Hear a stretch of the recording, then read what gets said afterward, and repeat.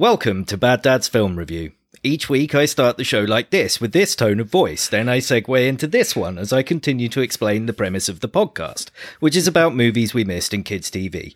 Usually at this point there's an explicit language warning, and we often follow that up with a caution that we will discuss film spoilers.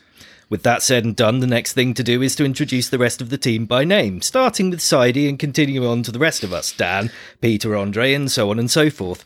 At this point, shoehorning some sort of joke or crude anecdote. Some weeks it's easier to come up with than others, hence this week's intro. Now that's out of the way, let's press on with the rest of the show. Hi. Hello. Hello. G'day, mate. Did anyone watch anything other than homework this week? Yeah. Fast and Furious 8 was on Sky Movies. It's amazing. That's the one we What reviewed. did we isn't it? watch? No, we reviewed 7, and we should probably review 8. Did It's we? amazing. Oh, yeah, fast. What? You a glutton Yeah. for punishment. No, Yeah. it's amazing. Amazing. Hang on, which- It's 8. I lose. How do you know it? I wouldn't even know which one I'd watch. Like you, Well, this is the one I thought with, it was. I thought we watched 8. it's got like a bowling How do ball you know? swinging through the city and smashing cars around, Didn't that and a happen in nuclear our one? submarine. Is this the space one? No, that's going to be the next one on the next one. Bullshit. It's all bullshit. Anyway, it's amazing. Move on. Okay, I watched this thing on Sky about celebrities getting drunk talking about history, and it was quite funny. I watched about 3 or 4 episodes last night, back to back, and they've got some epic kind of tales of history to tell, but they're wasted like I am right now, talking about all this stuff. It's quite fun. I didn't watch anything other than our stuff. Although, whilst I was sort of blogifying last night, so the missus has been watching something. It's not like her to put anything interesting on, but she's been watching Bates Motel, Okay. which I think is like a prequel or a sequel Psycho. to Hitchcock. Hitchcock? Yeah. Yeah, because the who's mother's, cock? the mother's still Albert. alive. Yeah, and it's Wild Bill's brother. I found myself kind of watching it a little bit, but I've missed. She's like 4 seasons in, or 3 or something. All right. She's binge watched it and really enjoying it. But has she ever watched the film? No, God, no, and neither have I, to be fair. Okay. So she's gone into it with no context. So she doesn't know that he's going to end up... I psycho. don't know. Well, has that Well, happened he's yet, already. or- He's already. I remember the weird. trailers for it. I never saw it, but it's Norman Bates as a young kid. Yeah. And the mother, obviously, why... Is he how it- torturing animals and shit? But is in he? Psycho He's into 4, taxidermy, we already yeah. saw that. Right. He does that already in Psycho 4, because he ends up banging his mum in Psycho 4. That's hot. Psycho 4. he's Not hot, there's for the loads record. of themes about banging his mum. In fact, in the episodes that was on last night, came very close to like a kid. There's a lot of that. And I bet Oedipus- if we checked your internet browsing history, it'd be similar. Well, you could go the other way with Twin Peaks, with the dad bangs the daughter. Yeah, I wouldn't want to go any which way there, to be honest. That seems I'm glad like you qualified that yeah, first time. We wouldn't have known. We were on the fence before. I could see the faces around it. That movie, though, Psycho, reminds me that we should maybe bring in like some of those old style Classic corner. Yeah, a classic corner. That's a good idea. I love it. Are they the yogurts? Yes. Yeah. Well, that people could maybe tweet in as the films that they've never watched that they Yeah, still That don't they want want us to, to watch. And but then they want us to watch. Do that. Send them in. Yeah, but then we just disregard that and watch what Yeah, we want well, anyway. Blatantly, but you If know. only we had a brand new sort of projector system that we could do that with. Well, And a man cave to watch them in. it just so happens that we have that tech in the house now, yeah. Yeah. So those movie nights will be on. So if that would be cool. Classic corner. Yeah. Yeah. Well, last week we did a top 5, which was based on sort of movie travel destinations, didn't Yes. Yeah. Pete, you said you had something you wanted to nominate. When I was younger, I used to drink in a pub called the Western in St Helier. And I for some reason, I decided to... Well, I was about 17, and I took my mum in there. And she said, "Oh my God, this is like that bar from Star Wars."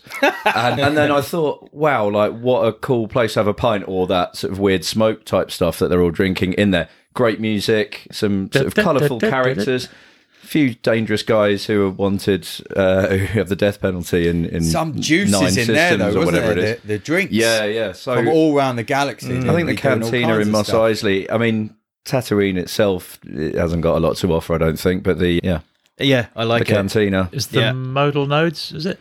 It is. Yes. Jazz band? I think so. Fingering Dan. Yeah. I didn't get to watch anything apart from homework this week. So there you go.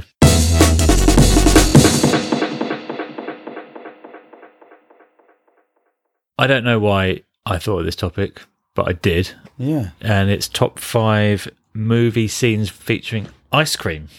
Was it like a warm day and you just? I have been thinking eating ice quite a cream? lot of ice cream recently. The reason for that is because it's a loophole. I like ice cream. Well, yeah, I do.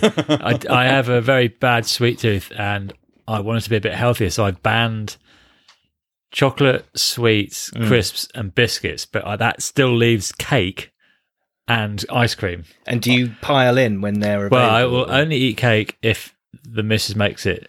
So that's like a bit of a loophole. But ice cream, that's just. So that's like you're a cake. finding like legal loopholes in Yeah. your own ban. Yeah, so it to- probably was to just eat. eating some ice cream and watching a movie, and I put the two together. Yeah. Right. Quick survey. What's your favourite ice cream flavour? Oh, salted caramel, I think, something like that. Maybe pistachio. Oh, I do like a pistachio. No, I'm chocolate. Mine, I'm either a black cherry or a rum and raisin. Oh, man, yeah. we're like polar opposites there. Mine I can't is stand that stuff. Mine is pistachio Is it? Yeah. Pistachio's a strong by a flavour, yeah. distance. I like vanilla. I do it's like vanilla as boring well. to say, but I love a I good like it vanilla. with chocolate. And What can I golden say? syrup on top of it if you really want to up the sugar that's content. too much. Too much. It's too not. much. You're wrong.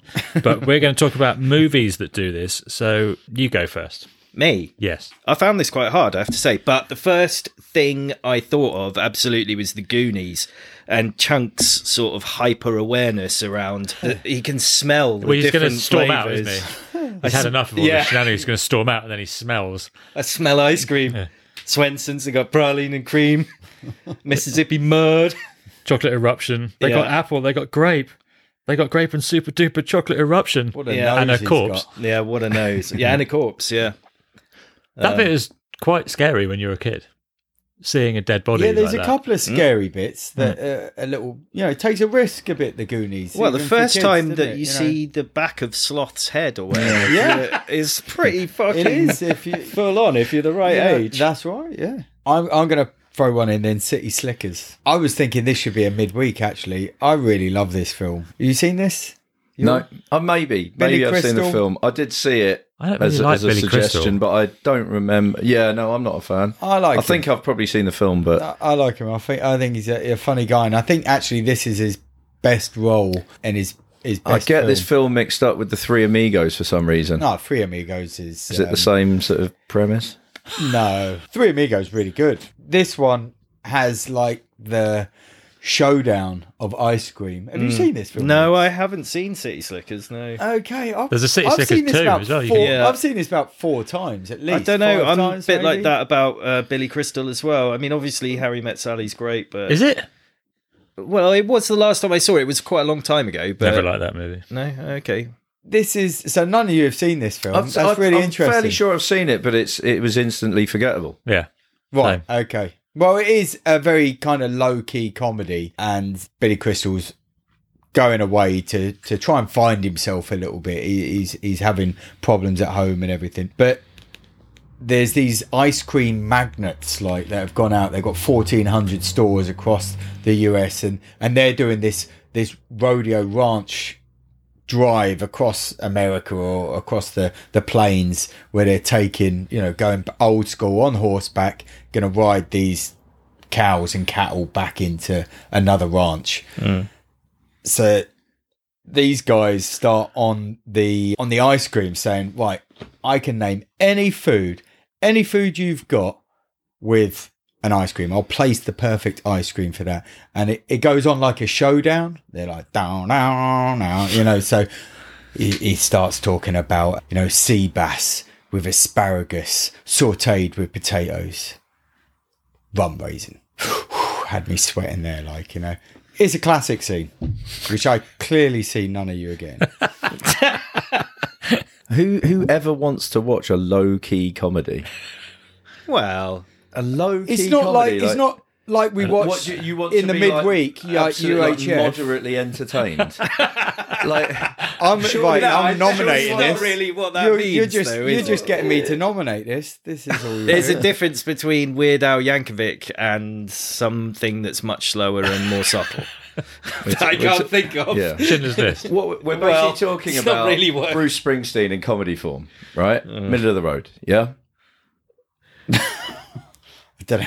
Not going to rise to that. Not biting. Silly provocation, but you're better than that. Let's see what you're going to nominate. I'm not. Okay, so ice cream. This wasn't a scene that I remembered, certainly not specifically for ice cream, but in the original Mad Max film, there is a scene where I can't remember the names of the bad guys, but they're basically the arseholes that are just going around being shitbags to everyone. One of them, who I think his character name is Toe Cutter, he comes across Mad Max's wife Jessie and the child, and they're clearly going to do something horrible. They're all quite like rapey and pillagey. As Toe Cutter goes to approach Jessie, she's eating an ice cream and she like knees him in the bollocks and shoves an ice cream in his face. Nice. And then escapes, finds Mad Max. Doesn't end well for her or the kid. Yeah, but it's a strong film. I liked it. I think I only saw it in the last maybe 5 years of my life or something.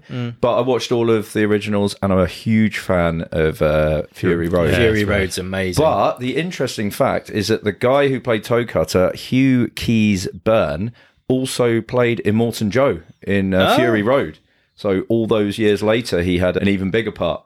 The guy you described as covered in bubble wrap or whatever the other day in another pod. So that's my There's a opening black ice and creams. white version of Fury Road. Yeah. It's supposed to be really spectacular and Yeah. monochrome. I love that film. Well, there are some sequences towards the end that are all monochromed colours, aren't they? But are they just all blue after the big explosions? It's a beautiful looking film. Yeah.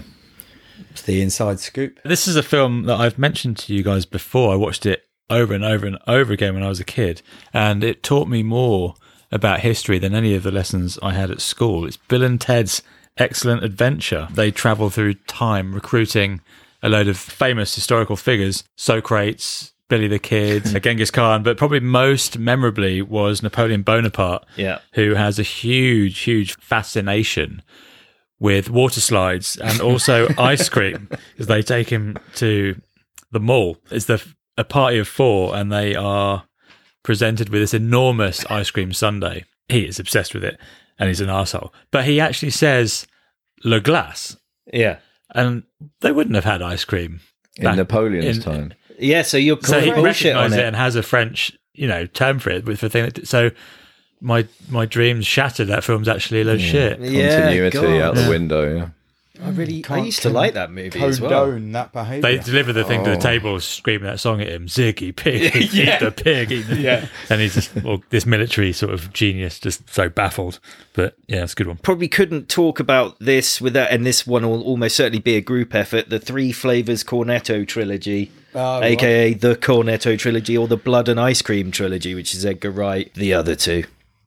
Nick Frost and Simon Pegg. Those are the ones. The three movies, Shaun of the Dead, Hot Fuzz, yeah. and The other one. The other one. End of the world. World. I don't like that one at all. I should The probably World's revisit End. The World's End. I should probably revisit it. There's ice cream, but not massively. I guess in Hot Fuzz, it's the eureka moment with the ice cream. In the first one, he goes out to go and get a cornetto as part of his morning routine while the world's gone to shit. I don't remember what it is in the third one. I've got whatever that is, The World's End. No. My particular favourite is them two sitting in the police car. Yeah. And then they're about to, they're going to have to disappear. So Nick Frost just takes a massive bite of his ice cream and goes, "Ugh!" Brain freeze. Right, so really, really quickly on that, I grew up, and I feel like this is going to be another thing like the words for subtitles, but I grew up, and in my household, if you ate ice cream too quickly, you got an ice cream headache. Yeah. You never, ever, it was not brain freeze. It was never brain freeze. And I'm the same. nowadays, Yeah. especially because the thing is, if you have a slush puppy like too quickly, then you can't call it an ice cream headache because it's not an ice cream. But it was never brain freeze. Brain freeze was an Americanized sort of saying, but ice cream headache was I think the thing in my household. Yeah, I agree with that, but I Subtly probably taken prefer brain freeze just because it sounds a bit, the syllables bit nicer, and that's probably why there's it's a DJ Shadow and Cut Chemist show. It's very good. The only good thing about being wounded in the buttocks is the ice cream. That is the worst Forrest Gump impression anyone will ever do. I thought that was Boss Hogg. Yeah, it may have been. Hazard. But Lieutenant Dan, I got you some ice cream, Lieutenant Dan. It's maybe a little bit better. But That's it, Simple Jack from yeah, that's Tropic him, Thunder. that's him. Yeah, I'm just trying to go on films that I've seen, so I'm trying to. No, I'm talking about your impression. Yeah, no, I can only choose what I can do, and that's not very much, clearly. Forrest Gump, when he's eating ice cream, he's in the hospital. Sidey's favourite actor in his favourite movie. I knew his best I had friend, to beat him to bring it up, what it was, and Oscar in his winner, favourite no film. less. Yeah. He That's does it. get shot in the buttocks and In then the eats ice cream. buttocks. Yeah. He's eating like 2 at a time. Lieutenant Dan. My list is not long, but I'm moving on to drinks that contain ice cream. Not a Coke float because I couldn't find any of those. But Pete, it's a rocky road once you start doing it. that's quite good. That's quite good. I'm specifically talking about a milkshake and the $5 shake from the restaurant scene that seems to have come up quite a lot of times already in top fives. It was in the dance one with the twist competition. But yeah, I really, even the bit he's like, that's a pretty fucking good milkshake or whatever he says. He's aghast at the cost of this milkshake, but it's clearly, I'd like to try this. We'd all like to give it a try, the milkshake. So Well, I worked a $5 shake once. did you? You remember? Up at Sim once. I thought that was going to be a gag. Possibly, is this a joke? I have actually worked. No, I worked on Pete's ice cream van on the right at Sim Ones. Did it for years. I in the end I give it up. I couldn't do Sundays, but I did work there. Yeah. That is decent. Oh no, fun! Actually, the guy who worked in that one, they found him dead inside the ice cream van. Apparently, he topped himself. Well, there was a robbery as well. They got away with hundreds and thousands. Okay. I love it. Wow. Anything is popsicle. Let's go for The Shining. Ice cream moment in The Shining. What is Yeah. that? There is, they're being shown around. So Jack's gone off. Right at the beginning of the hotel. It's where they're getting the sort of tour The of the tour. hotel. So he's off with the manager, but Scatman Crothers, Dick O'Halloran from the Day to Day. He's showing them around, and they're going through the sort of kitchen larder, if you like. He's sort of showing Shelley Duvall around and saying, this is what we've got, and he starts reeling off this enormous long list. But the score, the soundtrack, is just doing this high-pitched sort of squeal constantly, and it's getting more and more. Oh, it just gives me the shivers. It sort of thinking it. becomes louder than the dialogue. You can't really hear exactly what he's saying, and then you get just a still. But no, it's that. What do you call that shot where it's kind of zooming? But Oh, yeah. but Danny Torrance, the young lad, just stood like cold as ice. yeah, and he's staring, and then Scatman Crothers, was it Dick O'Halloran? Yeah. He just says, "Do you want an ice cream, bud?" Yeah, yeah. And it's obvious he's telepathically doing, which is what The Shining is. So he's telepathically doing this connection, and it's just the way Kubrick does it. You know, everything's sort of played out over a long time, and you get this really creepy. And that kid is just fucking anything with any sort of horror film with kids in is just fucking terrifying, and it's just right on his face, and he's got this sort of fucking petrified look on And his the thing, face. on its own, it's nothing, but with the atmosphere made through the music. He's actually only and asking him if he wants an everything ice cream else. and just letting him know that he can talk to him. But it's built up. The tension really is fucking with that built. screech. Yeah. The Shining, albeit I've never seen it and probably never will, must have been like the most mentioned film in these top fives. Do you think so? Yeah, It's up like we there. got like long shots, elevators, bathrooms, ice creams. It's been Something for everyone in It's there. really good. You should watch it. I'm so scared. Yeah. I'm a big fan of the sort of mocked up names that they have for products in movies. One of them comes from a TV show that I really liked, which was Stranger Things, and Steve Harrington works at Scoops Ahoy, Yeah. which is good. They were constantly chucking out pretty decent looking ice creams, and they had the character Robin that he was constantly trying to crack onto and turned out to be lesbian, I think. Also, Avengers Endgame had Hulka Hulka Burning Fudge, one of the two flavours that they discussed. The other one was Stark Raving Hazelnuts, which is sounds pretty good.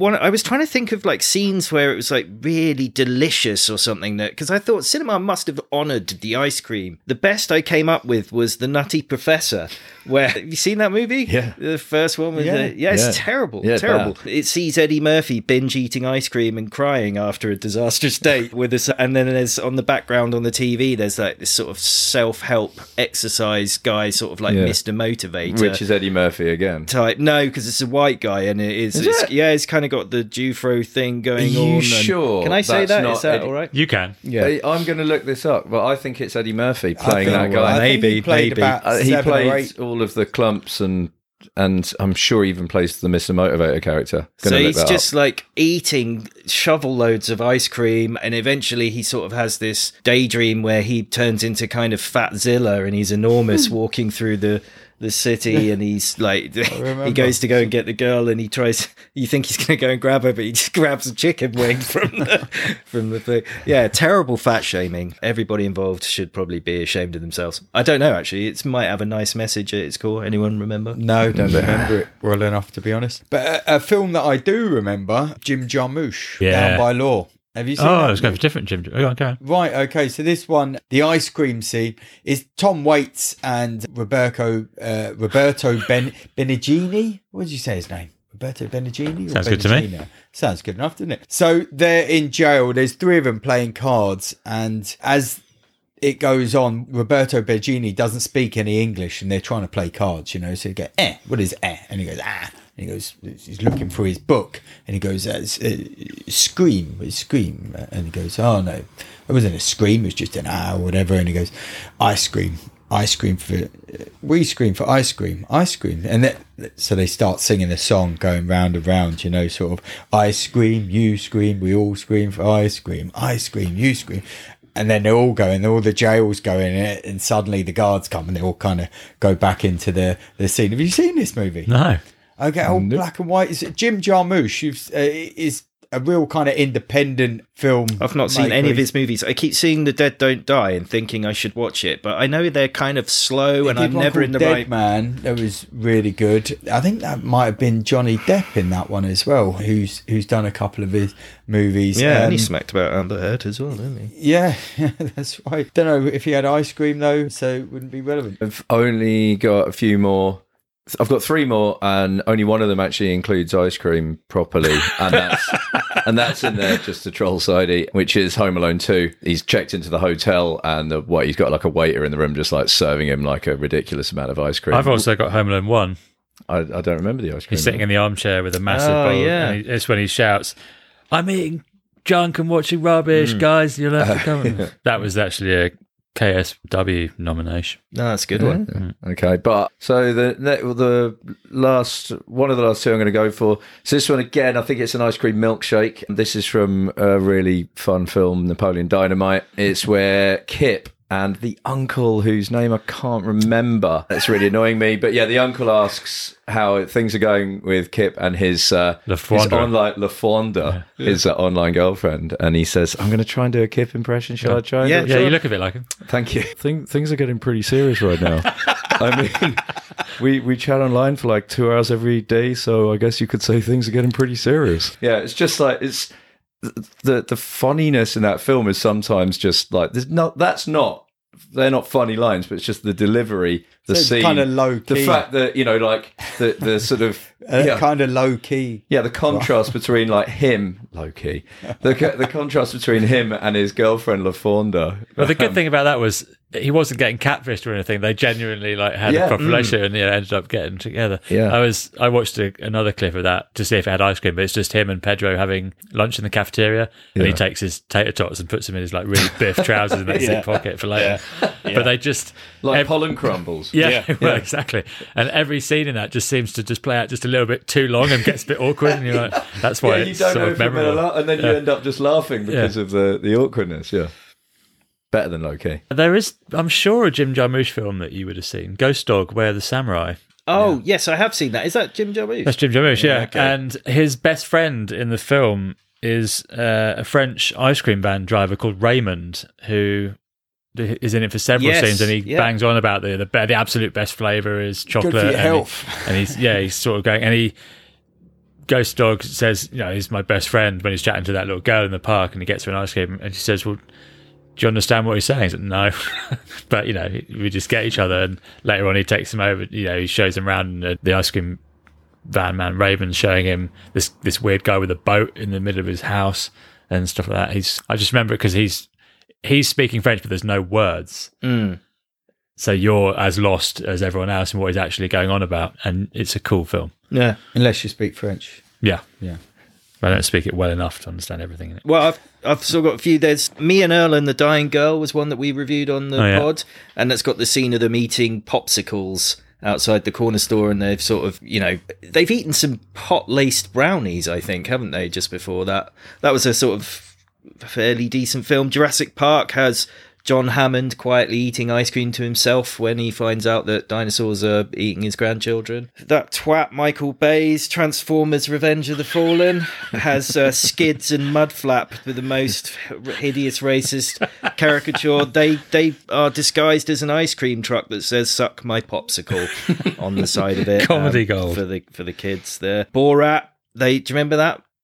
He and the fat lawyer guy, they get an ice cream van and they take it down to the park, and there's a load of kids, and they come running up to the van, and there's a fucking bear inside it. Yeah, it's pretty good. And then I read today, looking at that the FBI had actually opened a file on this ice cream van thing with a bear. Yeah, there was one last one that was worth talking about. Oh yeah, a film that's kind of much funnier than you probably would think it would be. It was Deuce Bigalow, Male Gigolo. Wow. You seen that? No. It's a Rob Schneider movie. I didn't hate it. You think it's going to be mean-spirited because of the subject matter, but it isn't, and it's kind of silly, and everybody's having a lot of fun. It might be worth a little fish mention. tank guy or something. Yeah. Yeah. And there's some really funny lines. It's like, if you have even a half thought that Rob Schneider might be funny, then this is the best thing he's ever done, probably.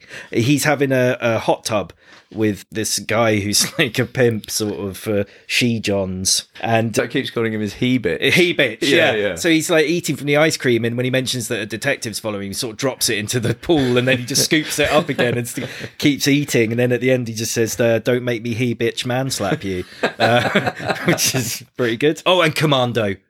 The opening montage of Commando, when he's like with his daughter. The log carry. Yeah, and she John like Matrix. jams an ice cream cone into his face, and he's like, ah, ha, ha. Like, it's only about 3 seconds, but it's absolutely brilliant. Yeah, well, you've pretty much covered most, all of the ones that I've got. There was that one Reese actress. She likes ice cream with cutlery. Reese with her spoon. That's me out, really. I've got one more. Doesn't include ice cream, but I think if there's a film that's famous for ice cream, it's Scarface, and it's when That's not ice cream. Oh no, okay, no, that's something else entirely. No, it's the ice cream is referenced in that. There's a scene where Tony and Chico are on the seafront, and they've just moved to Miami, and Tony's talking about like this town. Angelo, this town is. hit I'm them, not kick gonna. them down. I'm not gonna do the. You can. Don Yeah. Don me. I fuck you up, man. I fuck you up. I lost my friend Angelo down in fucking Cuba. We'll fucking take you out, man. So that's a better impression than what I will do. No, I won't do. He says this town is like a great big pussy just waiting to get fucked. And then like because they're looking out to the beach, and then Chico turns around and sees like some hot girls going into like a cafe or something. And so he's like, oh, we're facing the wrong way. He turns around, and Tony just turns and just shouts out to one of the girls. I was like, hey, do you want some ice cream?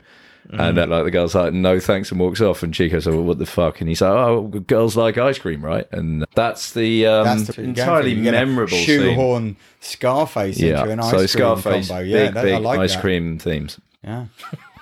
Okay. Girl Interrupted was the movie that Angelina won an Oscar for. Not seen it.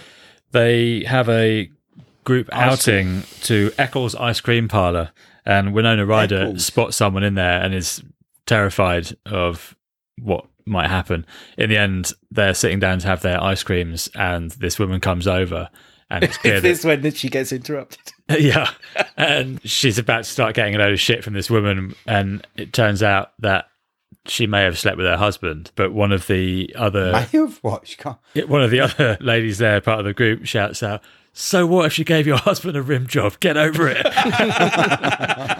So memorable for that. Little Miss Sunshine is a film that we never mentioned until recently, and now it crops up all the time. They're having lunch in a diner, and Abigail Breslin orders waffles and ice cream, and her dad basically fat shames her and explains that if you eat ice cream all the time, you'll get fat, and it kicks off a big family argument, which was quite entertaining.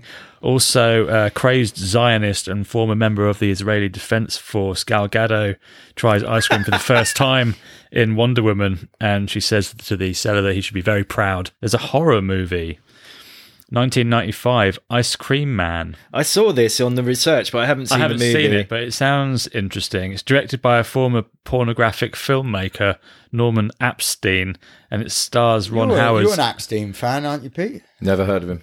Right. Well, he has a pseudonym as well. And it stars Ron Howard's much better brother, Clint, as a murderous ice cream man. He's the kid from Gentle Ben, isn't he? He's Yeah. in a lot of things. He's really ugly. Ron Howard films are better when Clint is in them, is the general rule of thumb. He became a killer after witnessing the death of an ice cream man during his childhood. Nice. Right. Sounds Okay. like it's worth a look. I thought it might have been a Ron Jeremy film or something. Also, I don't know if you've seen Assault on Precinct 13. Yeah. The I have original seen it. or the John remake? Carpenter. Yeah. The dude is in an ice cream van. Yes. Waiting. Have you got this one?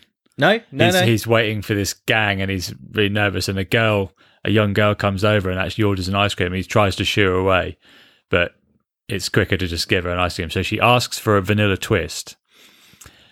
So he hands her an ice cream and she walks off, and then this gang arrive and they grab him out of the van.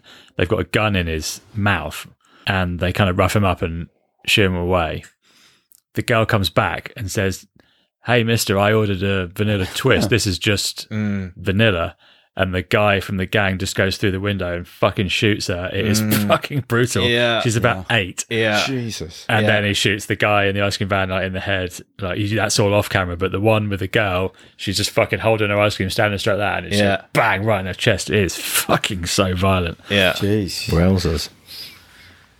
Is there time for a couple more, or should we just Yeah, call we it got time quits for a there? The Babadook is a movie that I've talked about on here before, and I'd like us to watch one Just day. It's got a great scary, scene where scary. she fucks off work for the day and pretends her kid's sick just so she can go to the park and have an ice cream on the bench. And, it's quite a sort of human portrayal of somebody struggling as a single parent type thing. Phantasm is a Don Coscarelli joint. He is the guy who did Bubba Hotep and some other stuff, but this is it's a sort of sci-fi horror movie. Began in the late 70s and it's got like 4 or 5 Scary, Pete, again. sequels. No, it's not. It's not really. I've seen the poster. It's got an unlikely protagonist in Reggie, who's a balding ice cream van man with a rampant libido who becomes a sort of shotgun toting badass over the course of the first movie. And the ice cream plays a pivotal role when it exposes one of the key weaknesses of the tall man who is the antagonist who's affected by the cold. So that's a pretty good ice creamy one. And my last one was in absolute chuckle fest, Monsters Ball. There's a sort of heavy-handed thing where he might not be racist because he has dark chocolate ice cream, and then on the end they celebrate on the balcony after she finds out, on the porch after she finds out that he was involved in executing her husband, which happened to be Puff Daddy. So yeah, they eat ice cream on the porch. Yeah. Right, shall we try and reduce that down to 4 scoops? Yeah. I like that. I like what you did there. Go on, Riggs, what are you going to put in? I am going to put in Deuce Bigelow, Male Gigolo. Wow. Okay. I'm a city slicker. I'm gonna go for Mad Max. Nice. Okay, I'm definitely putting in Bill and Ted. Nice. Good choices.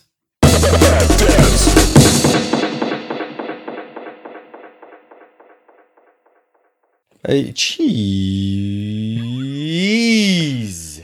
Please? Cheese. We were all very sad last week that there was no cheese, but this week, cheese makes a triumphant return. Yeah, it does. We've gone all out this week. I've got some largely unpronounceable cheeses here. One of them is a Riccolo Valtaleggio. which Welsh cheese. No, it must be Italian, is it? Yeah, sounds like it. Oh, it is. It's from Italy. And it's made using Bruna Alpina cows, not the cows themselves. I think it's their milk. But it does have centripetal ripening, which makes it creamier near the sides and thicker in the middle, where the texture is lighter and chalkier. There's also a Chaos Fermier, which is a soft, creamy, delicate, unpasteurized cheese from Champagne with an appley aroma. But I think the star of tonight's cheese show is definitely the Gorgonzola Dolce, which is young, voluptuous, creamy, and rich. Not to be confused with the stronger and harder Gorgonzola Picante. Yeah, it's good, the Gorgonzola. It is, and it goes incredibly well with the truffle acacia honey that I brought. Yeah, it's very sort of fine dining kind of vibe going on, much like in the movie that we watched this week, which is not at all a ham-fisted segue. No, I thought that was smooth. I enjoyed that. This film I nominated, and this absolutely fits the profile of something that I missed. I'm not sure this even made it over here to the cinema, to our local multiplex. I've never heard of it. I happened to just catch it that it was on Prime. It's The Founder, 2016 sort of biographical drama about the beginnings of the McDonald's restaurant empire. The main star being Michael Keaton, who is someone that I really like, but he's, I don't know, these last few years he seems to just sort of dip in and out. He's not I wouldn't say he was a super prolific actor. He picks his roles. The right, isn't he? He's earned the right now to take the roles that interest him in most. He's a guy that I really like, actually. I do as well. As an actor in things, which maybe it was clever casting, I don't know, to play him as Ray Kroc in this, because I think with another actor, you might have not warmed to Ray at all. But this film kind of helps you a little bit just understand Ray and how his approach to making this huge, ugly, disgusting chain of restaurants that have infected the world is done. So, seeing as you've gone so early on your feelings about McDonald's, Dan, I've got 2 words for you. Yeah. Ryan's World. Yeah. It's utter shit as well. Is the Ryan's World of the food industry, and you were singing its praises and backing that little prick Ryan to the hilt when we covered that bullshit. Oh, you can listen back to justification, correct me if I'm wrong, gents. You said, yeah, but it makes a fuck ton of money, and he's probably got a beach house in Malibu and stuff like that. That is the reason that they do it, isn't it? So what's good for the goose is good for the gander. Yes, well, capitalism and all that. I mean, that's what's at the heart of this movie as well. That it is. I mean, I certainly don't, want to big up Ryan's World any more than I'd like to big up any more than I big up McDonald's. But I mean, just to get it out there, I haven't eaten McDonald's. It was one of the major reasons. I used to eat as a kid. Yeah. We never had it in Jersey as a kid, so it was always a treat when we went over to the UK and we'd have it there in a Happy Meal. And like all the other kids that go along, you're not thinking about the huge kind of exploitation. You're thinking about Happy Meal and a burger and some fries and I was there at the opening night of the McDonald's in Jersey, and it was this fucking massive event. Really? Can you believe? And everybody was there, and all local politicians and the press, and it was one of the things that people from that I knew from England or whatever, sort of held over me. Yeah, when I was growing up, it's no McDonald's. You haven't even got a fucking McDonald's in Jersey. Have you got TVs and cars? You prick. I'm like, and I had no comeback to it. We didn't have a McDonald's. Yeah. And now we do. Now it infected the island here as well. But it's this film though begins with Ray Kroc, who is a long way from being the full arsehole that he went on to be. He's just kind of minor. Well, a guy that you like, actually. He's a salesman. He's a 1950s American salesman. He's on the road a lot, and he's got the newest ice cream swirling machine that he's trying to flog to all these machine, isn't it? The multi-mix, because it does five milkshakes at a time. You see him giving his sales pitch. I didn't know whether he was doing that into the mirror at first. He was just sort of practicing. Well, it is. But it pans back to this guy, and he goes on forever and ever and ever about, smart guy, you can make the right choice. And the guy's like, see you later. He just gets shot down. Yeah. And he's sort of living this sort of He's doing okay. You know, they've got a house and they're not, destitute, but it's this sort of humdrum, mundane thing of just getting constant rejection. Well, that's one of the things, though, because because it's America, he's got a fucking enormous house, but the problem is, it's not about that really for him. It's just about having. It's not really. He's about a member of the country club, and it's all keeping up appearances. Well, that's it. He doesn't seem to be doing too bad even before that. I mean, the sales. He must be a pretty good salesman. He must have made some sales, and you can see that he works hard. Well, he's in his 50s. They're childless. Him and his wife. It's important. Yeah. So it's important. I think in the movie because he's never at home. And he admits in one of the interactions a little bit later on after the start that he ain't ever going to quit. He's never going to be happy. I think the message is that his life, but certainly his professional life, has been like unfulfilled. He knows that he can deliver be more than he has been up to that point in probably all aspects of his life, but specifically around he feels that he's got something to offer but has never had the right product or the ability to shoot for the stars, which he eventually gets. Yeah, he finds that product when he thinks there's been a mistake in an ordering because somebody's ordered 5 or 8 of for these ice cream milkshake makers. I think it was originally 7 and they increase it to 8 because he says there must be a mistake. They go, 6. Actually make it 8. Yeah. He speaks to the guy on the phone and he's got this Dick and Mac. Nick Offerman and John Carroll Lynch, who I thought were both really good in this. He can't forget about this restaurant that's ordered these enormous amount of something twitches there, machines. Doesn't it? He can't forget about there's something in the salesman in him that he senses an opportunity. He senses something that he's actually in his sales pitch. I think he believes it himself. He's talking about a supply and demand. If you increase supply, demand will follow. This was the whole thing of so hearing somebody taking his idea and he can't sell one of these machines in various towns that he goes. Taking 8 of them, he's like, fucking hell, I want to go down there and see it. Well, so he's talking about economic stimulus, basically. So it is that's why this movie's interesting as well, because you've got a little lesson on capitalism going on. So he's saying if you put more money into the market, then more things will happen. And so it's like basic economic theory.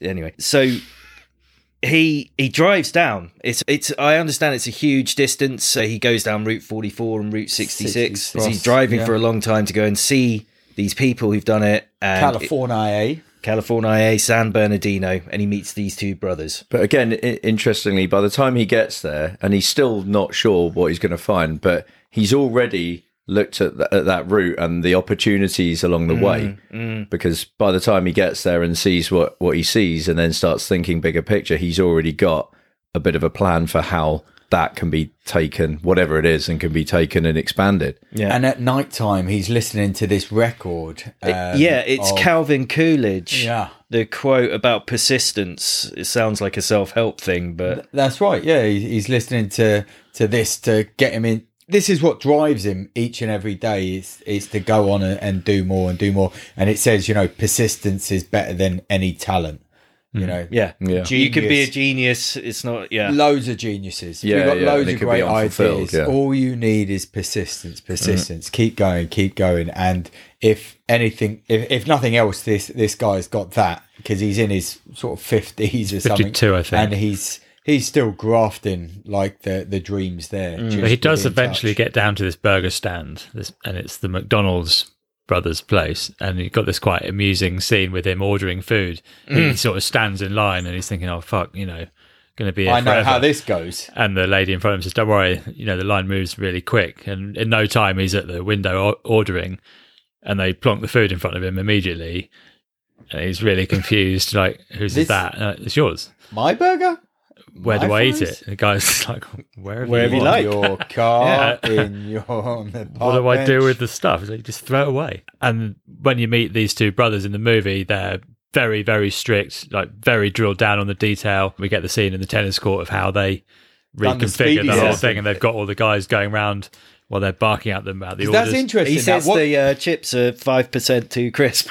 Yeah. But they're sort of men of a similar age at least, and they've been through a big long process. They've had like a hot dog stand and other things that. Well, their story, they've refined their menu down to just whatever sold the best, and it was like burgers, fries, drinks, and milkshake or whatever. But that's they've happened upon or created this sort of refined version of everything that they've learned. They've worked at it, haven't they? They've learned from what they've done. And when Ray meets them and talks them into going for a meal, because he really genuinely interested in them, I believe he is at that stage, and he really wants to get to know them and how they've come about this system where he can order a burger and literally get it 30 seconds. 30 seconds after he's paid for it. No, it's revolutionary. It's not been done, and they talk about the speedy system, as you say. They map out on a tennis court. Yeah, they draw on chalk the different stations. They get all the staff and keep moving it until it works. It's choreographed. It's like a ballet. Yeah. And it's amazing the way that they've gone and done this, and then implemented it into what was their successful burger business already, and closed for a few months while it went through this big refurb. Well, they had to move it. Yeah, they picked and the whole they had thing to up cut and it in moved half it as well. Yeah. Which, of course, is important as well, because one of the themes is about the ownership of land, right? And so, right at the beginning, they picked up and moved off and gone somewhere else. But they're very strict and exacting in their standards. So whilst they've got this down to a fine art of making it quickly, they are not willing to compromise on its quality. Oh, fantastic quality. And that's not just in the food. The whole restaurant's got to be clean, and outside there's no rubbish lying around, there's no litter, and that's all setting you up for what's to come later on, obviously. But specific about the clientele they want as well. There's they remove the things they've learned from the drive-in diner type scenario. We get a lot of people just hanging around and smoking and doing whatever. So, well, families are turning up, and that's what they want to promote themselves. Well, it's not that they want to. The original McDonald's restaurant is seen as this thing in the community, right? I mean, people work there and all of the. That's so then it becomes this twisted, perverted version. A top quality restaurant cared about their customers, cared about the food, cared about the quality of goods, and cared about the franchise, which eventually goes ahead because of the persistence of Ray. They have franchised already. They've had a foray into it, but their sort of problem is the lack of control. I won't go into detail. I've actually been through this process in a business, and there is that that trade-off between you want to maximize the potential of the thing that you have and that you've sort of spent years sort of creating, but there is element, which is the slight downside of it is that you lose some of the controls. Like as soon as you take it on the road, go somewhere else, are these people, and you don't have total oversight of it at all times. You see it in a couple of their things. They start bringing things into the menu that weren't permitted or weren't sort of suggested in the first place. And it is that they can't handle it, can they? The brothers, they want that control because it's their name. But they've been let down by shoddy managers, I think, in the past. What's let it down? But Ray's not going to do that. Ray's going to sort them out. Ray goes to his country club and suggests this idea to some of his well-to-do buddies. They're all retired, actually. The golfing set. Importantly, in that scene as well, getting the support of his wife, I think, they highlight as they're kind of mocking him. They're going through a bit of a rough patch themselves because financial troubles, him being out of the house so much and everything. But it's mostly the latter, that he's completely emotionally distant. And well, he's driven. She's complete. It's just totally loveless, their marriage, and it's it's heartbreaking, really. It appears that way, doesn't it? But there is that, like you say, that sort of show of solidarity from the wife, because they see him as like a failed salesman, and there's probably a million of these guys that they've seen and not taken seriously. They mock him for some of the things that he's sold. And what did he have? Some kind of... they refer to him as you're the paper cut guy or whatever. And in one of the some ridiculous he's inventions. Done a load of things up to this point that haven't really taken off, and he's a bit of a joke to some of, well, not his peers, but the guys that are in this country club. They do eventually take up some franchises though, and it just works exactly as it has in the past, where it's not as strictly controlled. There's rubbish everywhere. The food the menu is not good. Some of them are selling chicken and things that are not supposed to be on the menu. Lettuce in a hamburger. He's appalled. Yeah.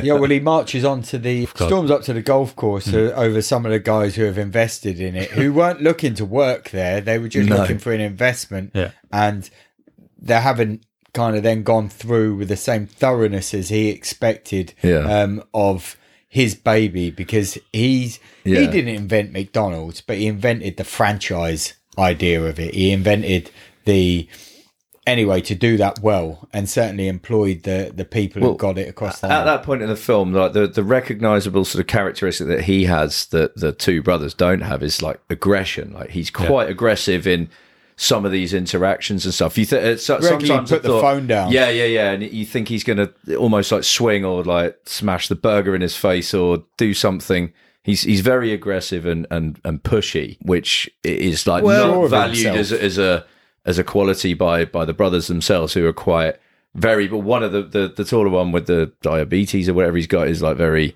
passive. The other one's a little bit more kind of like, staunch and belligerent, but not an aggressive character. And that's not a quality, but it's like an asset that Ray has that the brothers don't. Yeah, I didn't read him as particularly aggressive, more as persistent. Aggressive in business. He was more sort of, he came across at the beginning, at least in the movie, as quite sort of insecure, and, it was mostly about his persistence. I read him as being quite desperate at the start. Yeah. And then I think the desperation's still there, because the reason he ends up remortgaging the house to do some of these things, and he needs this financially to be a success. Otherwise, they're going to lose the fucking lot. Well, it does start to turn a profit, but for everybody except him, basically. This bit I didn't fully understand, because he had a bigger share of the profits than the brothers. They had 0.5% each, I think, and he had 1.5%. So I didn't follow the economics. They obviously had royalty. They owned the product at the time, so they had royalty. So every sale they're making something, whereas he doesn't get a royalty. He's just getting a share of like the profits, which they're not all turning profits. So he's just investing like crazy, and he cottons on some interesting ideas, because he decides to select out particular groups of people that he wants to manage these places. So he goes to a synagogue, he goes to a church, he goes to army veteran. There's some suggestion of helping disadvantaged people as well, people who can't get jobs. So they become a part of it, gives them, and then he reinvests loads of money, and he's just opening franchises like crazy, because he's basically got this contract that says he's allowed to do that. They control everything that occurs inside the restaurant, and he can't change anything either. Yeah.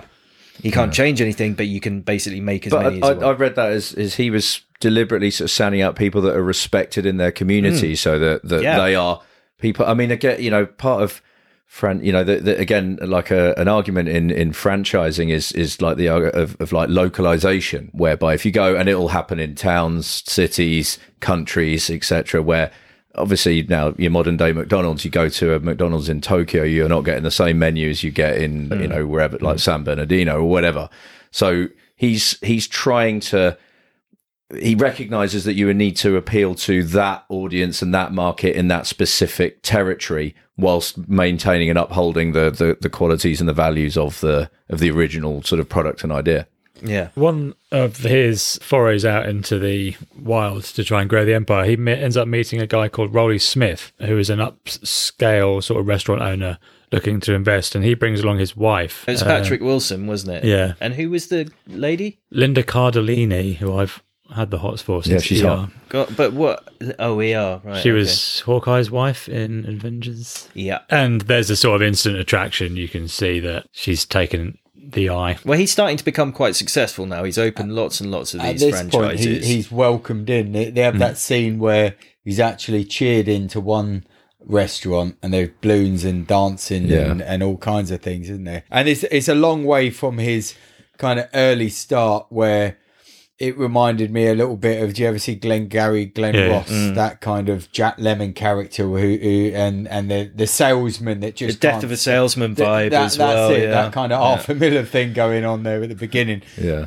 As opposed to now, where he's fucking ruthless now. He knows it as well. You know, he knows he's getting the wife out he's getting a new girl in because he started to make it. He also recognises that he is being held back now. Yeah. By the control of the two brothers, and he's going to need to do something about that. But he has an important conversation with a bank manager, which leads on to a more important conversation about land with but the lawyer. before that, there's I think it's that opening where he sort of comes in a car and he's like clapped in and cheered in and everything. I think at the end of that scene, someone comes up and speaks to him, and he just hands them his card, it's got the founder McDonald's, which obviously at this point he wasn't the founder. And Des Moines wasn't restaurant number one. Yeah. But like it doesn't even I don't think even it has a number or any contact details on it. It's just like, here's my card, you can find me. Doesn't even like the other guy gets his card out to hand it in, but he's already like turned on his heel and gone. So he's backing himself by this point, but financially he's still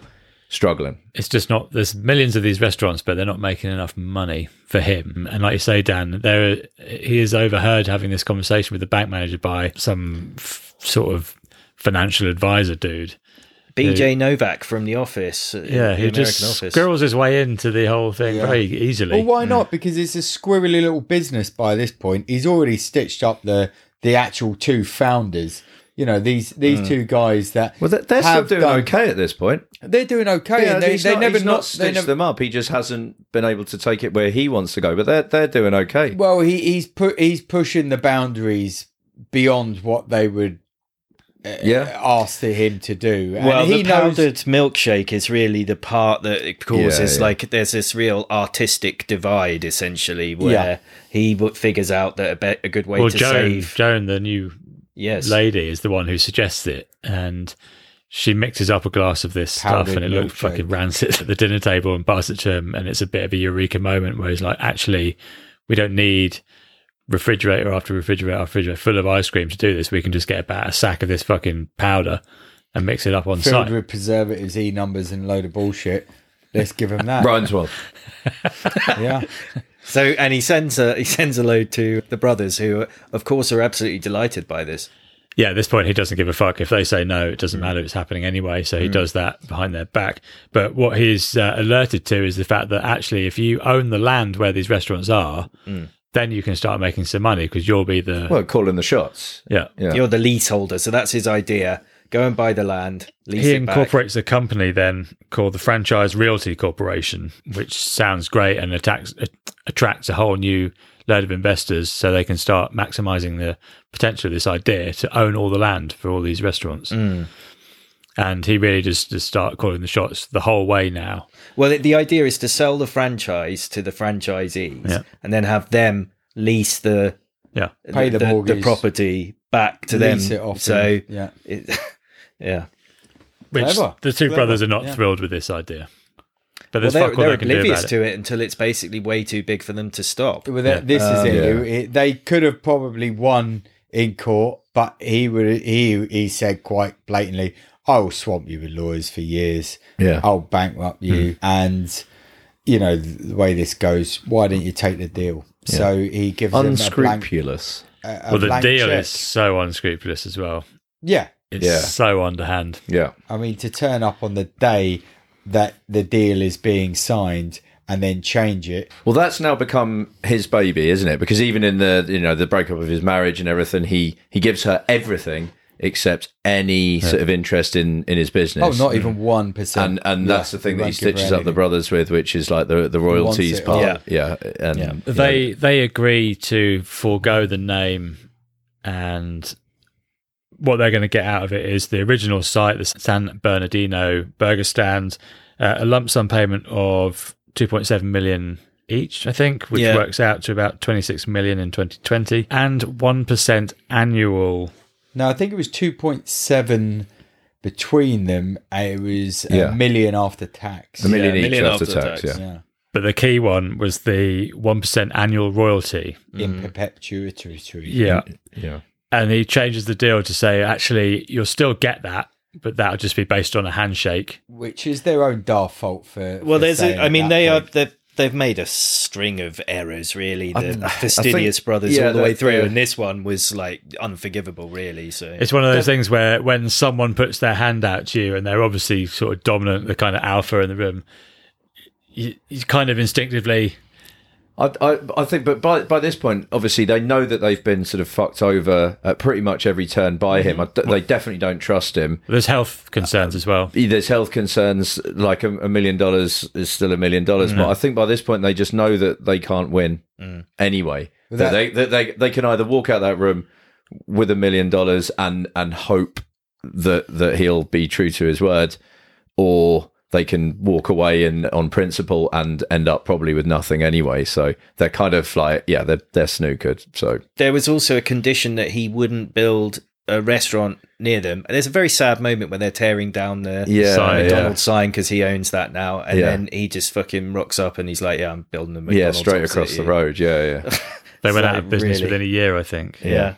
It's and then savage. you basically, the movie kind of just ends at this point. I can't remember the exact thing, but you get the absolute slam shocking reveal, or at least it was to me, the not so huge reveal of the McDonald brothers never being paid any fees that was coming. But every day McDonald's feeds approximately 1% of the Earth's population. Did you know that before? No. Did you know that? Yeah, I was aware. I mean, they're everywhere, and it's crazy. I mean, it's fucking crazy industry that you know. It's the waste that goes through there as well. And to be fair to McDonald's, they don't give a fuck. So there you go. Yeah, they might not. Like Ryan's parents. Like Ryan's parents don't give a fuck. One thing. So the bit that kind of like. So all the way through the film, like Michael Keaton's a charismatic guy, and I think that this character could have been played by, maybe somebody like a terrible actor like Tom Hanks or something. But it could have been. Well, played he was by, up for the role. Oh, was it? Yeah. So that doesn't surprise me, but I think like Michael Keaton will bring that kind of like charisma, almost like maniacal kind of like. Way of going. Every man kind of look at things. But then they show real footage of the real Ray Kroc at the end, and he didn't really seem to have that charisma. He just seemed like a real, like, flat-out arsehole. Whereas Michael Keaton, I sort of, like, I warmed to him, then I didn't, then I warmed to him, then I didn't, and then he did some nasty shit. What struck me as interesting is at the end, and they deliberately made a point of mentioning one of the guys in one of the original restaurants. I'm going to get his name wrong. It's like a Lee Turner or something like that. So, and he says, like, oh, you've done really well there. He's just one of the guys that's on a burger station or something. He goes around the restaurant, like, checking everybody's doing things properly. Fred Turner, that guy took over from Ray Kroc as the CEO of this corporation that he, created. His PA, I think it's Joan or someone, like, she was right on the board. And, so... Considering he has no, like, he looked after his people. Yeah. It looked like he didn't have any, like, loyalties or scruples or a conscience or anything at all. And that's kind of like the main sort of theme about him and his character. Well, he's a real person, obviously. It was about the purity of McDonald's. He saw it and he had to have it, which is like the ultimate thing in capitalism as well. The product that you have to have. But and that's what he had to have with those guys...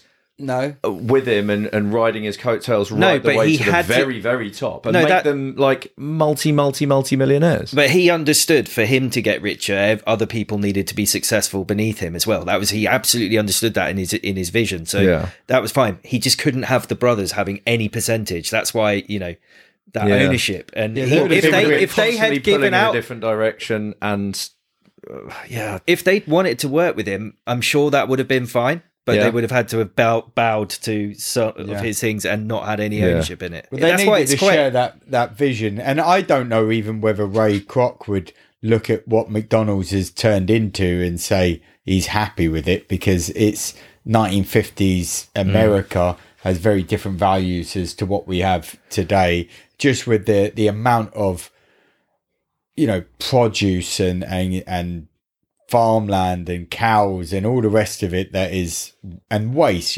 packaged waste. They didn't know though in the 50s, and that's why I liked the purity of the vision in the 50s. This was a different kind of scene, and what it's turned into.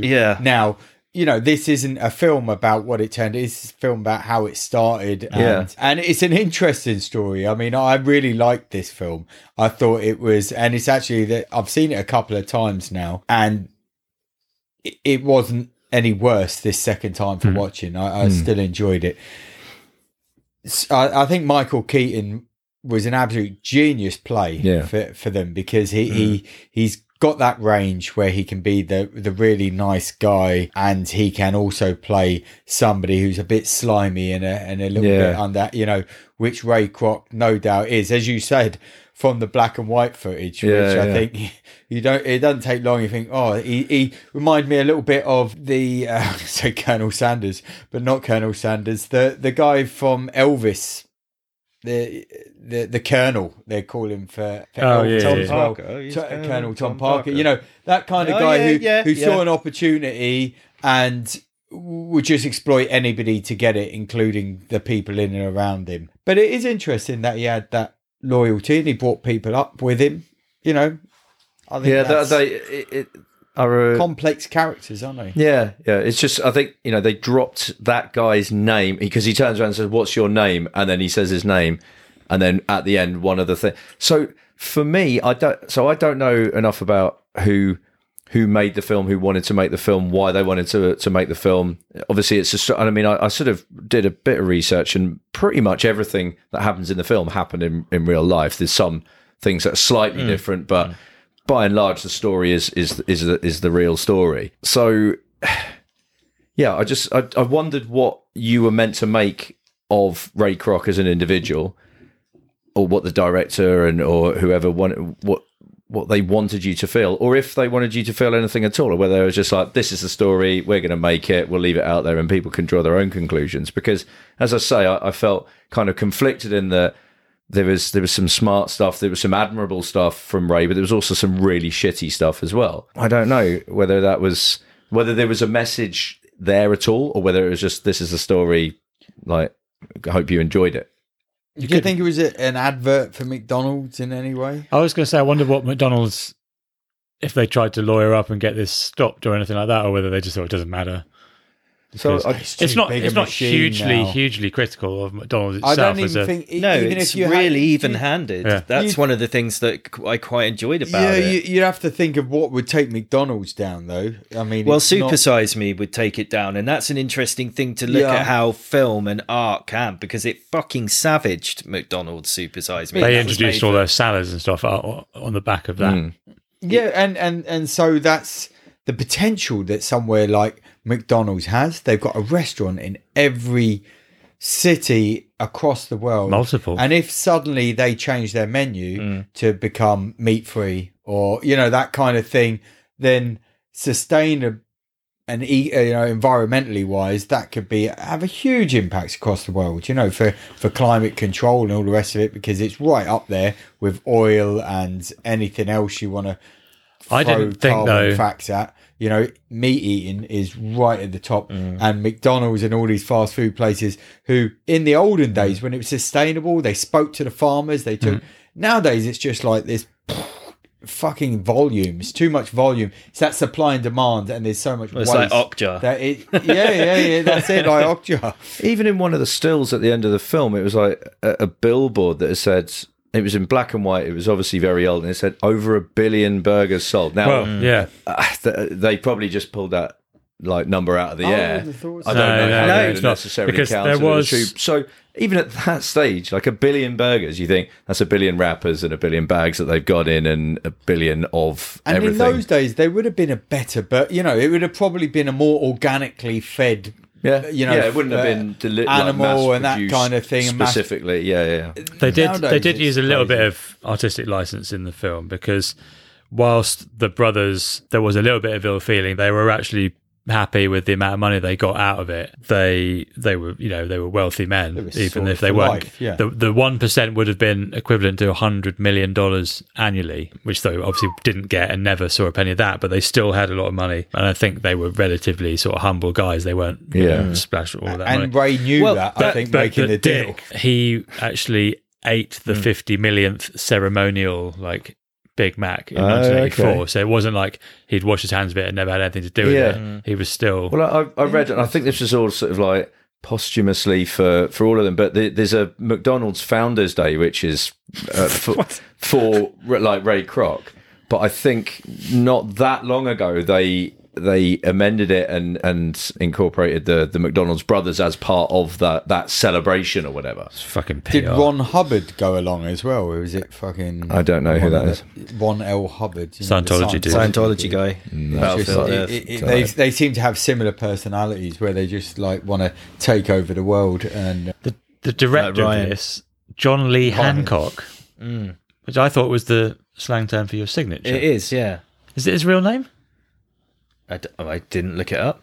Okay. But the Coen brothers really liked this script, and they were going to try and make this movie. Oh, I could see that. Yeah.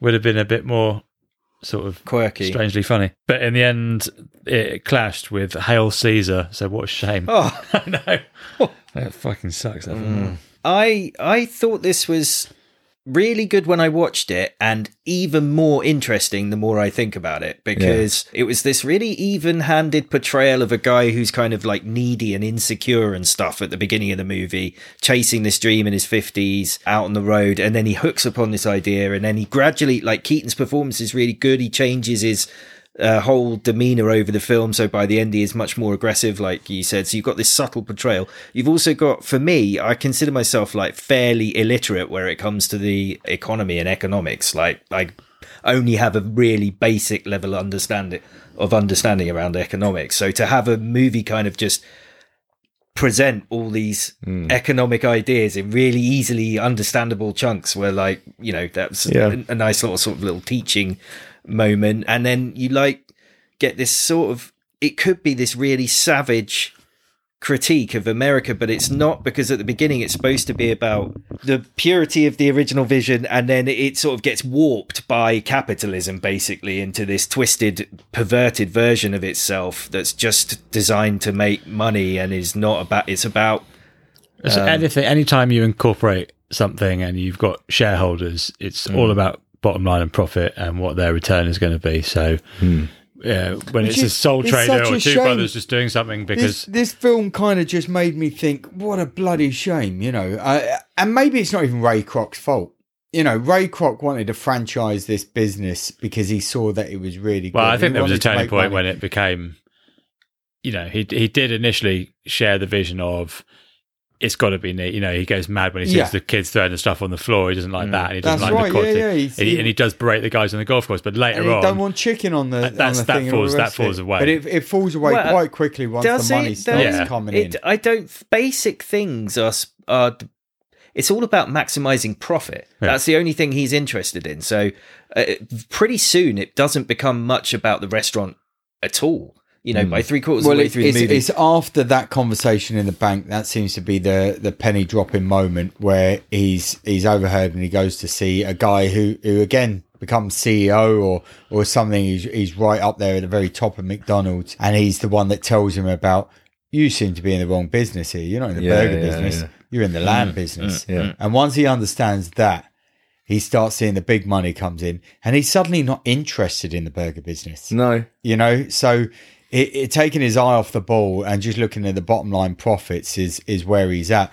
And what's really sad is that is the kind of moment where he needed to make a decision to go with the quality or go, and, you know, McDonald's obviously has a quality, or they wouldn't be the biggest restaurant in the world. They have a quality that is consistent across all their restaurants. It's the absolute definition of a product, because you can expect certain levels of quality and delivery of the same thing over and over and over again. It's designed to check. Like they will have like thousands upon thousands of employees as part of their business just to ensure the QC. Not necessarily, like, we're not talking about a high end product here, but just to make sure that, you know, like the wrappers, the advertising, the outfits that the people are wearing, everything is absolutely like uniform. They're following a strict sort of blueprint, like all the biggest brands, recognizable like they do with Apple, across the Disney world, or whatever it may be. Like that is in place here to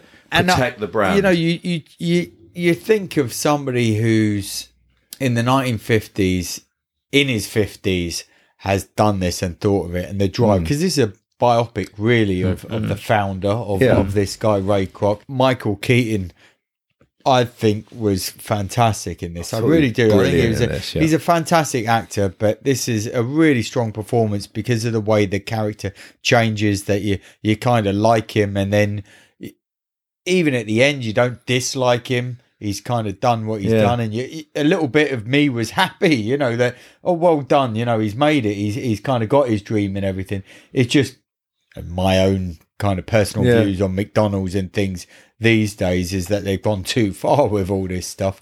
But you have to doff your cap. You work with kids who can't get into employment and stuff, don't you? Or, yeah. So do you not work with kids, but McDonald's? people. Huh? Do you work with McDonald's? Because they do quite a lot of stuff. They do a lot of like community. Yeah, you know, that's a big. So any like business that moves to Jersey, and albeit that they would have moved over before, there's like, you know, like community projects, and like they basically have to nowadays, if a new brand or a chain is going to come to Jersey, they basically have to say, this is what we're going to do for Jersey.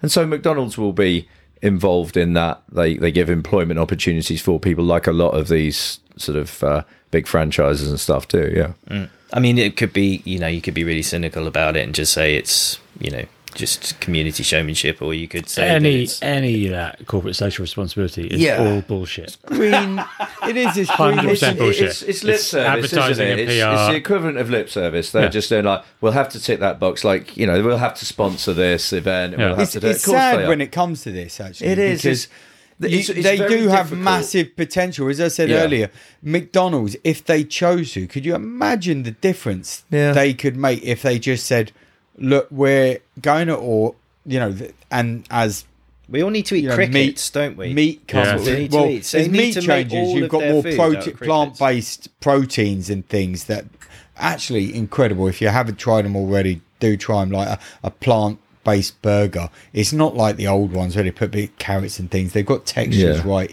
in it more now, and certainly once you've got all the garnish on things, you know, it's a nice burger for anyone, I think. Once McDonald's starts investing in that kind of thing, they've got the ability to take it into every restaurant, boom, like that, as a product, you know. So maybe that's when I'll start going again. But I haven't. They feed 1% of the population of the planet as it is. Exactly. Exactly. But there's going to be pressures on this. Look at the situation we've been in. You know, look at what potentially could come in the future as more. Are you saying McDonald's started COVID? Yeah. That's what you're saying. That's what you're saying, yeah. Okay. Well then, Riggs, were you not entertained? Yeah, I really liked this, and I liked it more the more I thought about it, and I'll watch it again, I would think, at some point. Dan? Yeah, I really liked it. I could have spent another hour dissing fucking McDonald's on here, to be honest. I think they're a bunch of bullshit. Are you talking about Ryan's World or McDonald's now? Both of them. Because you're a big fan of Ryan's World. Ryan's World's bullshit as well, you know. You love it.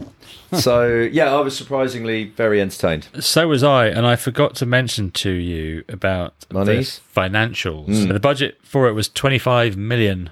Oh, generous. What do we think? Oh, mate. Winner or loser? Michael Keaton. I confess I didn't know anything about The film it. passed me by, totally. I think that's Probably nice a to make loser, I money. would think. I reckon in What year? America, everybody's had this with a burger and fries and gone to see it. Double. You think loser? It was a loser. It was $1 million shy of its budget, which just sort of surprises me in that I thought the film was really good and I really enjoyed it. But then it doesn't surprise me because I never heard about it, read about it, knew that it existed until it cropped up on Amazon Prime. So, It struck me as a story. I thought, why don't I know this story? yeah, it's the same. It was my first foray into these types of films. I've not seen the Social Network or the Apple-y thing or the web, because I just think it's really boring. Yeah, same. Like, these products are here, great, fantastic, good luck to them. I'm kind of ambivalent about the success of the product. Like, we've got a friend who's got a product who wouldn't want him to be really successful with it and for it to go global and all of this kind of stuff. So I'm not anti the concept necessarily, but the stories have never interested me. But I'm glad I watched this.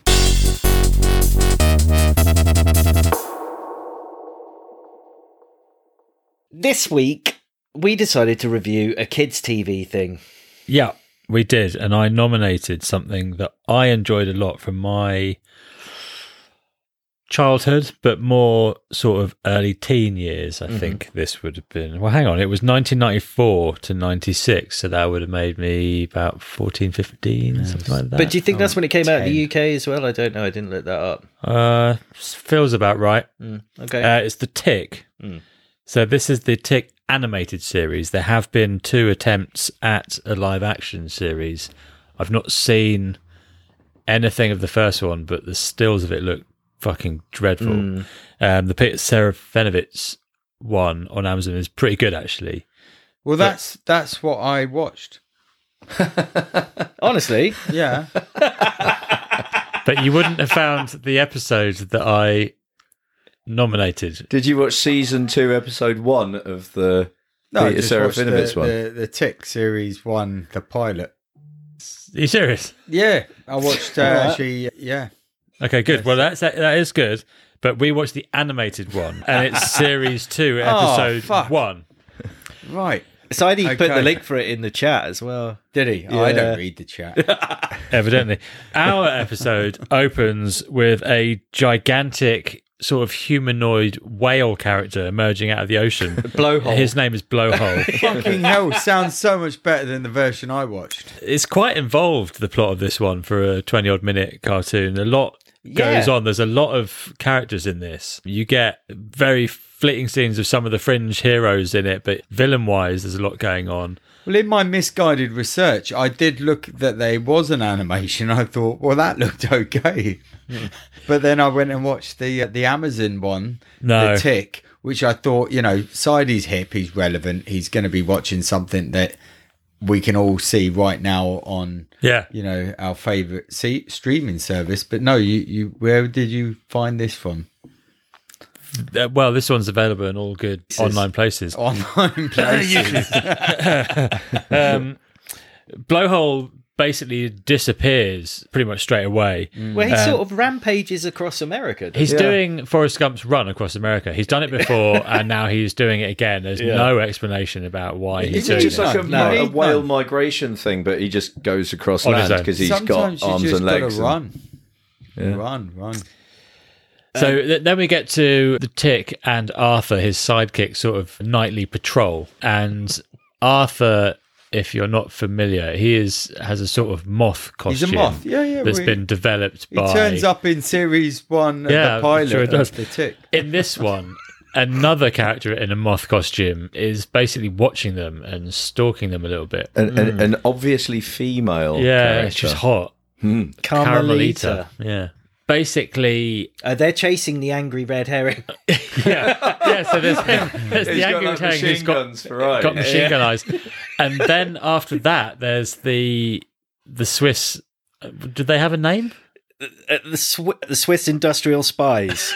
Yeah, who have gigantic Swiss Army knives. Yeah, and they're confronted by a sort of coward Batman. It's Deflator Mouse. Deflator Mouse. Yeah. Yeah. So, yeah, it's a really good, gallery of villains here. Well, you also have in the cafeteria, you have American Maid. Yes. And the sewer urchin. She hears them yodeling. the And that's Swiss. why, Yeah. the Swiss. And so she goes in to help. That's like the war cry, isn't it? Yeah.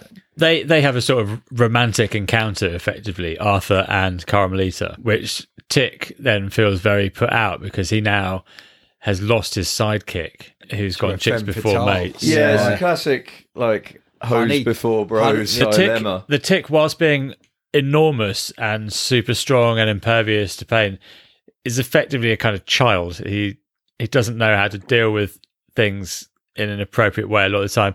So to deal with the loss of Arthur as his sidekick, he makes this sort of crude wooden puppet. Yeah. Oh, little wooden boy. Yeah. That's Isn't the that name funny, I've given the way- my the- penis. The way you say that, don't ticks develop because people don't face up to or they have issues and things. Some people have ticks. I don't think Yeah. it's tick in that sense. It's the insect. It's the insect, insect the tick. tick. Yeah. Yeah, but he's Play got on words, superpowers. Potentially. Play on words. Yeah. But it's like I think is it their craft night or whatever they're making? Hobby night. Yeah, hobby He night. holds And the they're making- macaroni duck in his face. Yeah. Yeah. What? Somehow, right, I don't quite know how it happened, because I may have tuned out for a minute or so, but they ended up inside Blowhole. Well, what happens is towards the end. First of all, Carmelita is really after this code, which is on, she thinks, Arthur's suit. And there's all kinds of shenanigans going on. Like I said, it's very involving. What's the animation like? What It's sort of...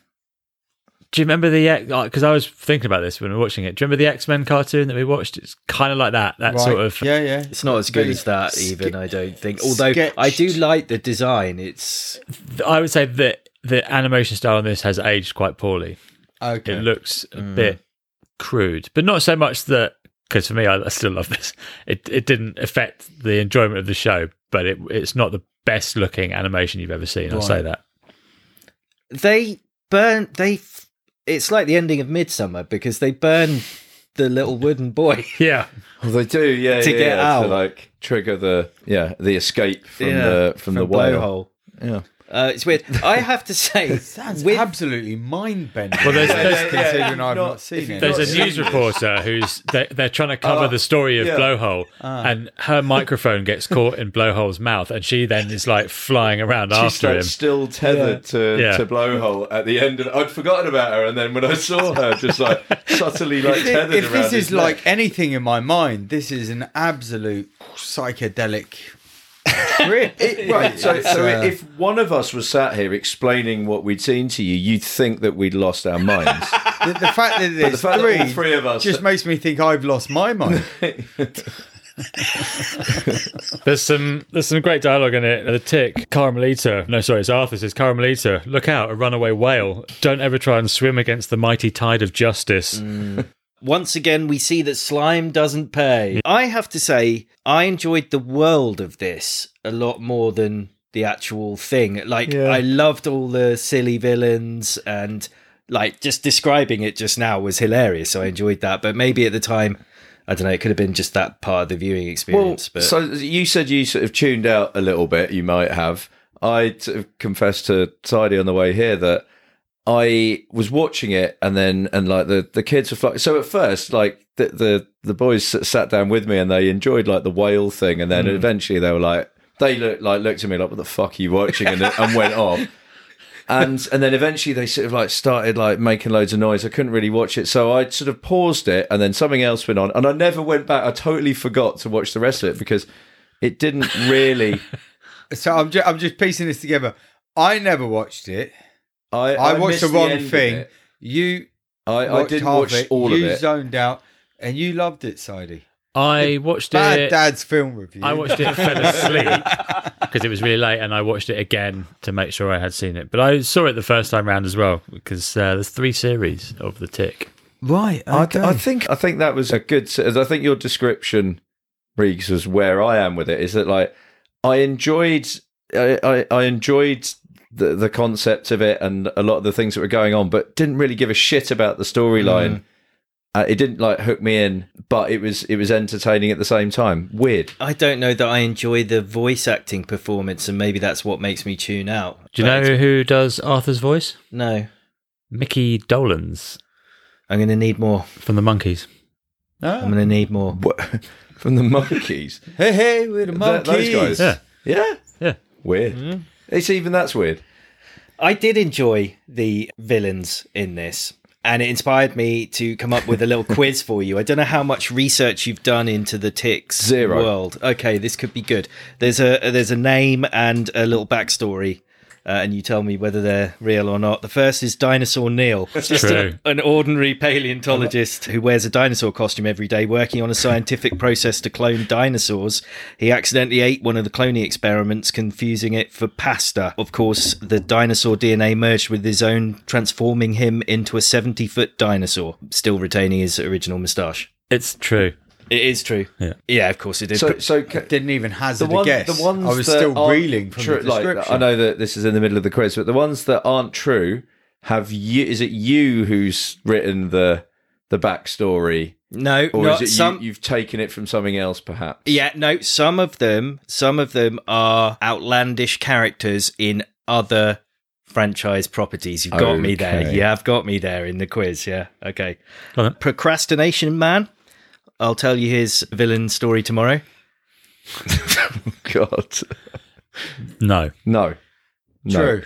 No, of course it isn't. Wall. Joshua Waldemeier was happily working at his part-time job one day laying bricks and pouring cement when he was caught in the blast of a massive explosion.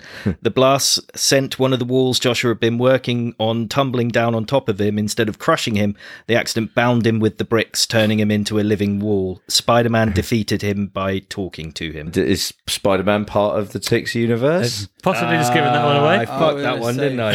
Yeah. We can edit that one out. We can just go for that again, surely. I'm going to say that is false. I'm still going false. Yeah. For me, it was true until you mentioned Spider-Man. Yeah, I believe that one. The Deadly Bulb. True. He had the tragic deformity of having a live pig for his left leg, earning him the nickname Pig Leg, which he hated, which then inspired him to begin a life of crime. Where does the bulb part come into it? True. It could be true. It is true. There you go. Solid. Uncle Creamy. An actor playing the corporate mascot of Uncle Creamy Ice Cream before a horrible accident caused his body to fuse with the ice cream. A lot of fusing going on. I say false. False. True. Uncle Creamy is true. Captain Dandruff. No, he's not real. No.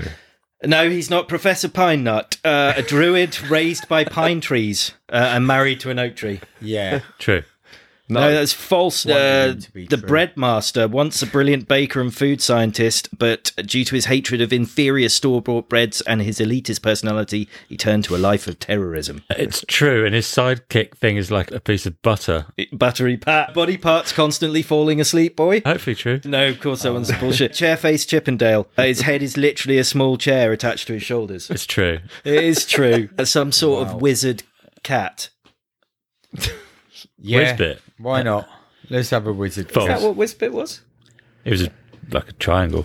Yeah. Yeah, he was. Yeah. Yeah, it's weird. No, that wasn't either. I declare us all losers.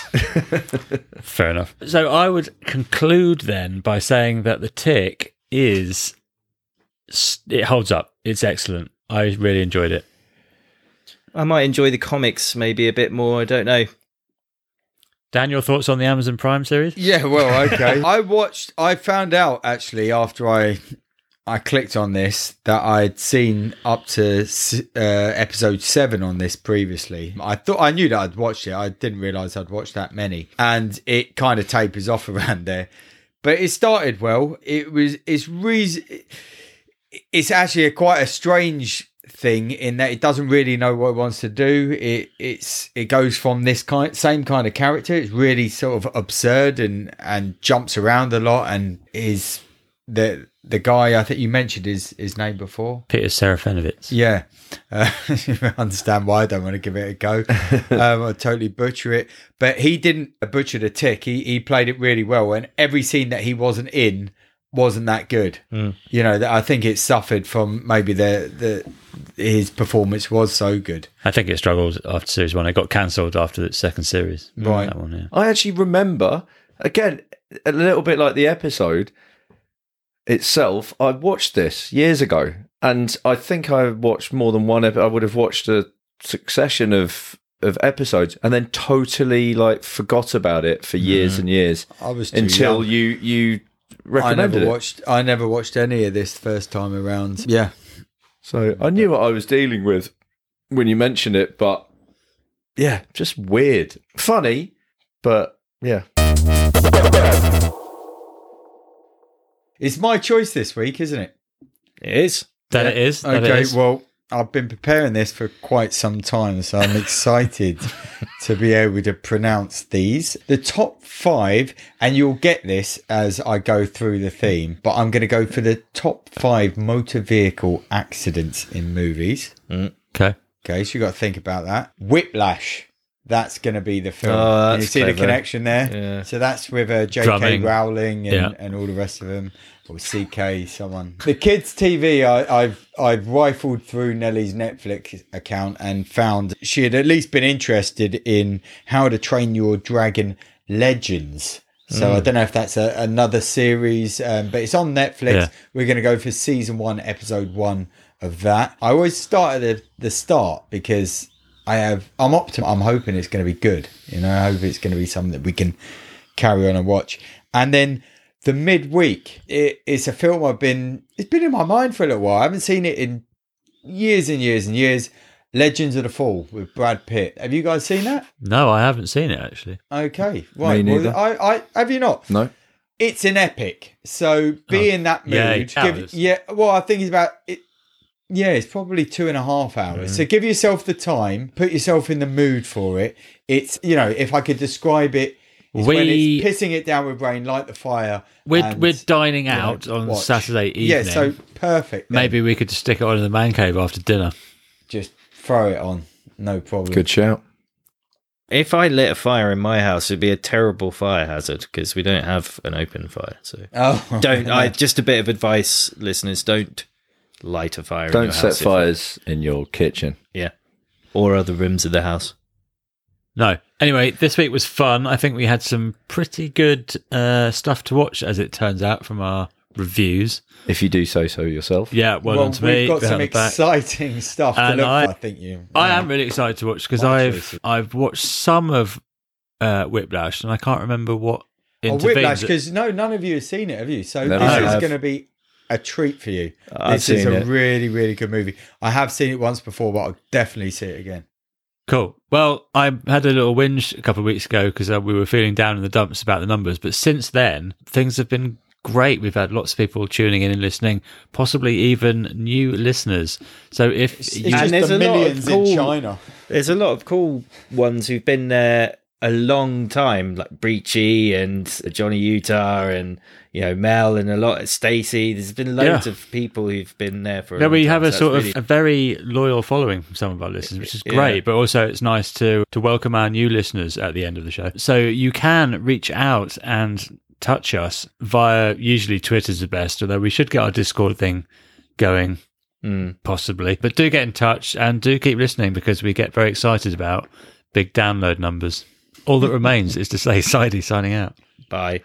Dan's gone. Au revoir.